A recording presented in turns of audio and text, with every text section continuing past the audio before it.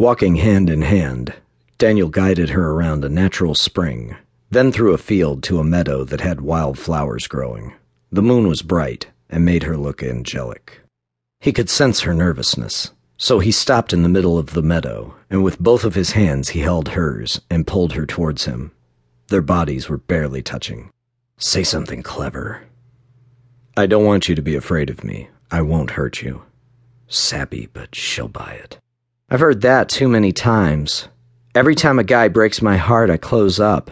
I don't want to risk letting anyone in. I just want to move on with my life and try my best to leave this town, leave my past, and be happy." "But you can't see yourself being happy with me? In bed?" "I don't even know you. You showed up in town, and I felt some things. I don't believe in love at first sight and all that other crap. Been there, done that. Hopes of living a fairy tale left me years ago. There is no prince. There isn't a white horse. There isn't a castle or happily ever after.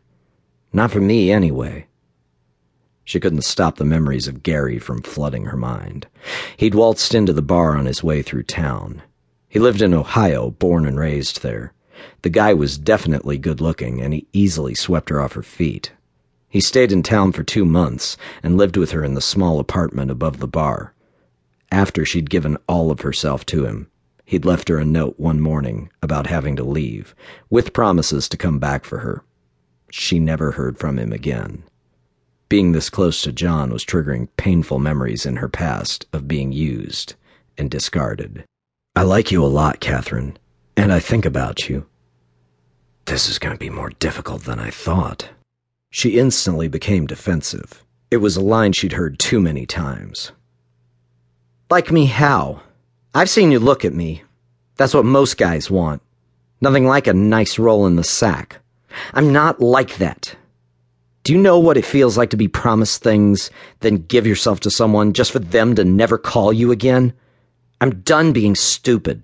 "I'm not going to lie to you. I've definitely fantasized about being with you. But it's more than that." "Okay, look me in the eyes and answer me something. Have you ever used a woman for sex?" Uh-oh, he thought. The first sign of commitment always made him run, and he was an expert at detecting it. He'd never had feelings for any woman other than for sex.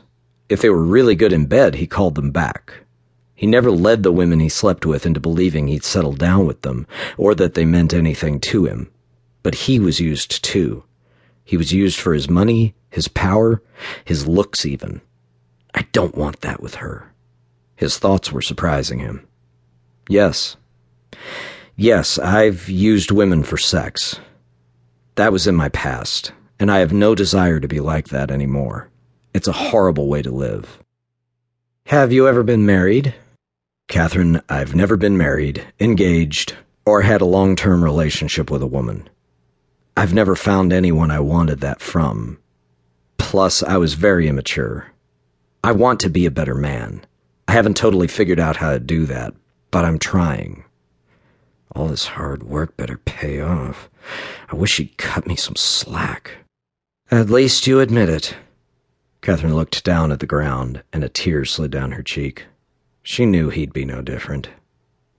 Guys could be so damn convincing. Daniel placed his hand softly under her chin and raised her face to him.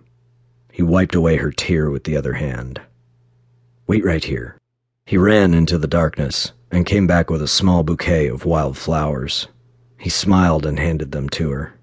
He'd never in his life hand-picked flowers, nor bothered to pick them out at a florist. A simple phone call and delivery boy did just fine. There, that should do it. She took the flowers and looked at him. Thank you for picking these for me, but I just think this is wrong. My body is telling me one thing being this close to you, but my mind is yelling at me to run. I've never listened to logic and reason. That's why I've been hurt every single time. Come here. Daniel wrapped his arms around her and pulled her into his chest. Does this scare you? No. She knew she should just back the hell up, but his smell, his warmth, and strength were causing her to move in closer. Look at me.